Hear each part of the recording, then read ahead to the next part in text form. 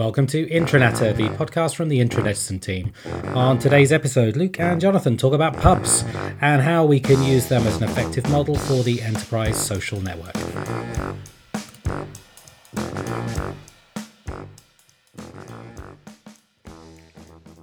So Luke, in one of the Intranetizen back channels, I know you've been talking about more social enterprise and thinking about how it relates to a traditional English pub. So give us your thoughts on that. How does that work for you?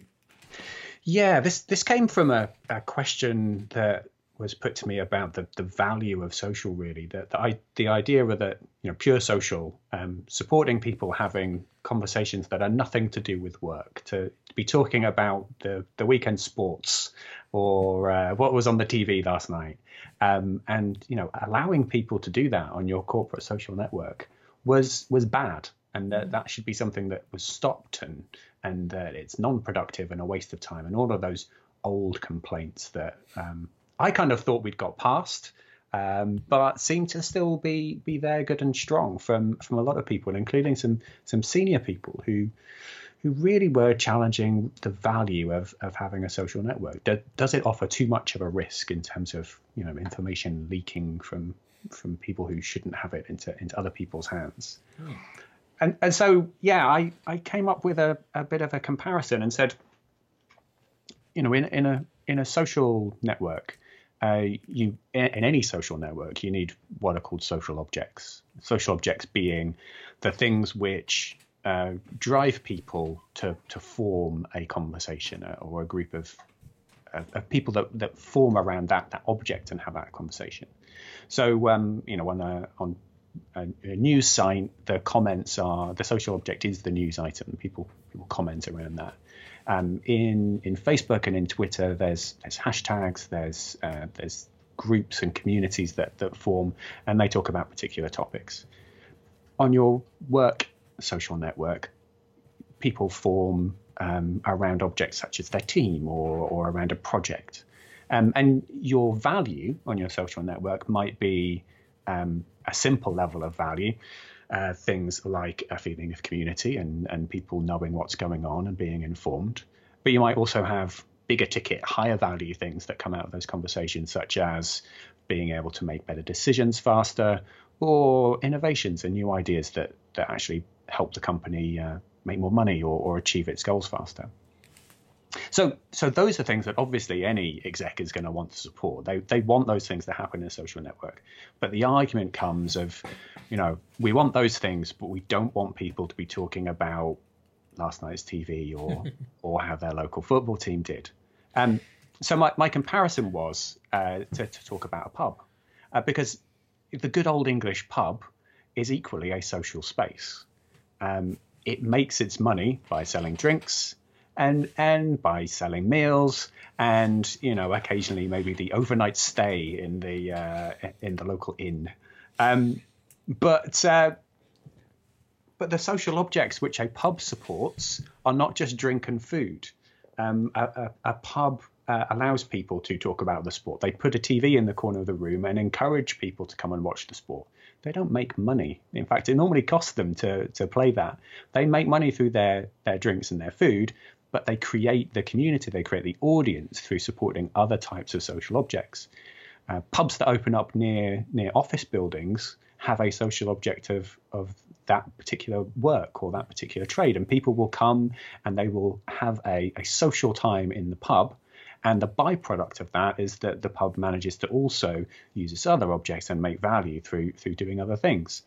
Now, if a pub were to ban the people gathering around work or around sport and only allow people to come into a pub to eat and drink, then they wouldn't have any customers. And I think in a weird kind of way, it's a similar thing. There's a lot of lessons to be learned for anybody, any exec who wants to support a social enterprise.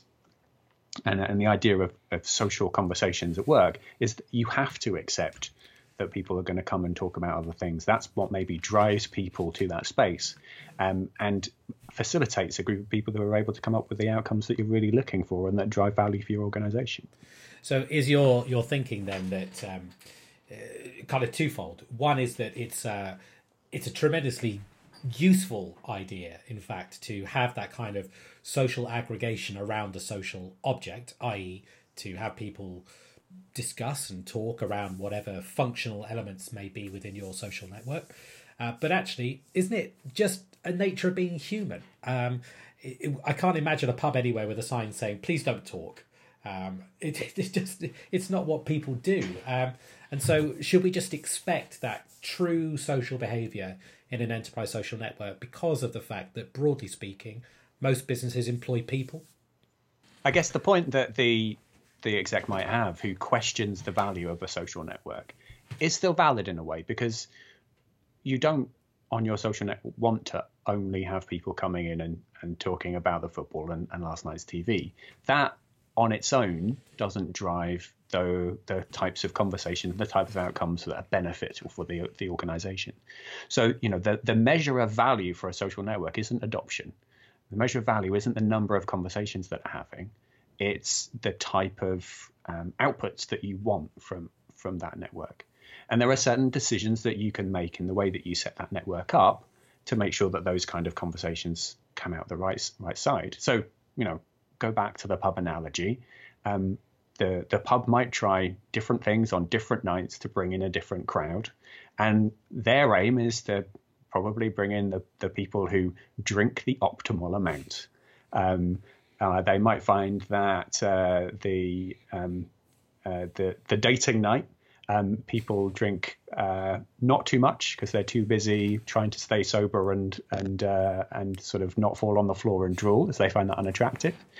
But equally, they might find that showing the football match brings in a crowd who drink a little bit too much, and that costs them too much in cleaning things up afterwards. So they will try different things, and they'll have different tactics, and they'll measure that over time to understand what drives the optimum for their particular organization.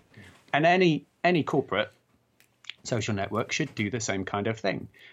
You need to be open to supporting different types of conversation in different contexts. You can do things to nudge people in the direction of those type of objects that drive real value.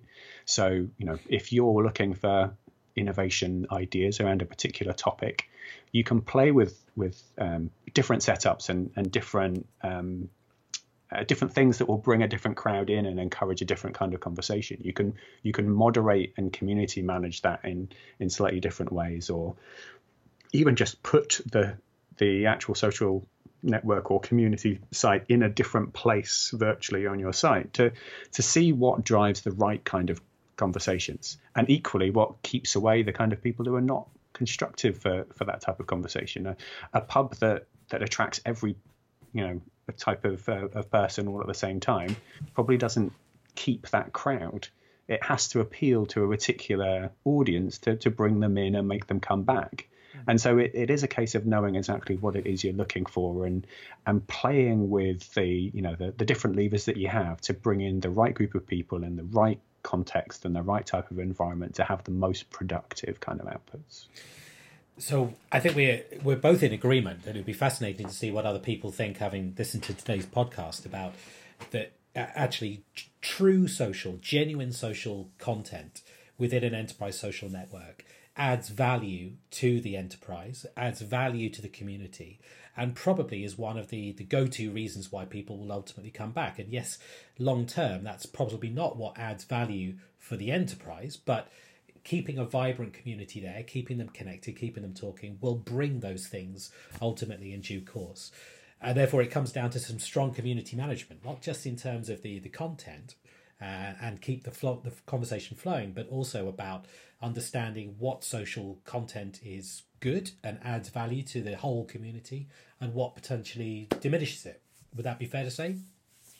Absolutely. And there's going to be different phases that you go through. So, when you're starting up your social network or your pub, you're going to go for a loss leader. You're not necessarily going to get all of the value that you need, and you have to accept that any kind of conversation is good conversation.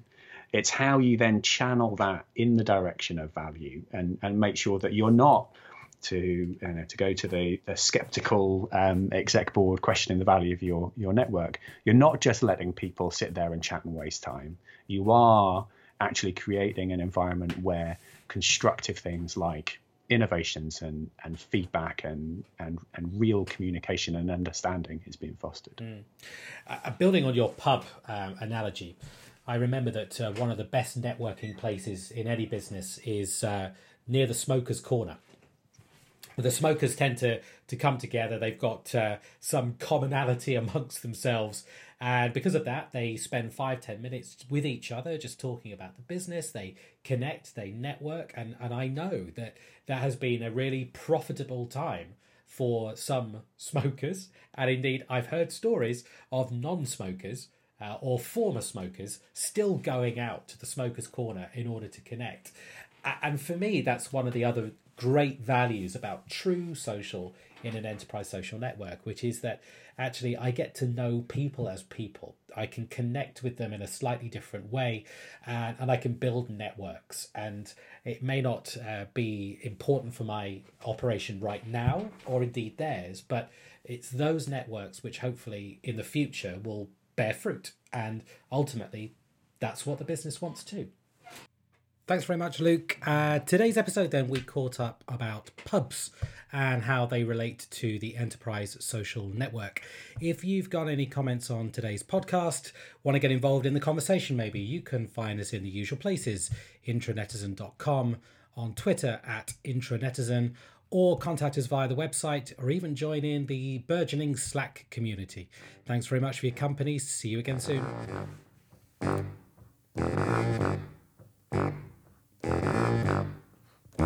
You've been listening to Jonathan and Luke on Intranetter, the podcast from the Intranetizen team. Music as ever by the Hackney Colliery Band.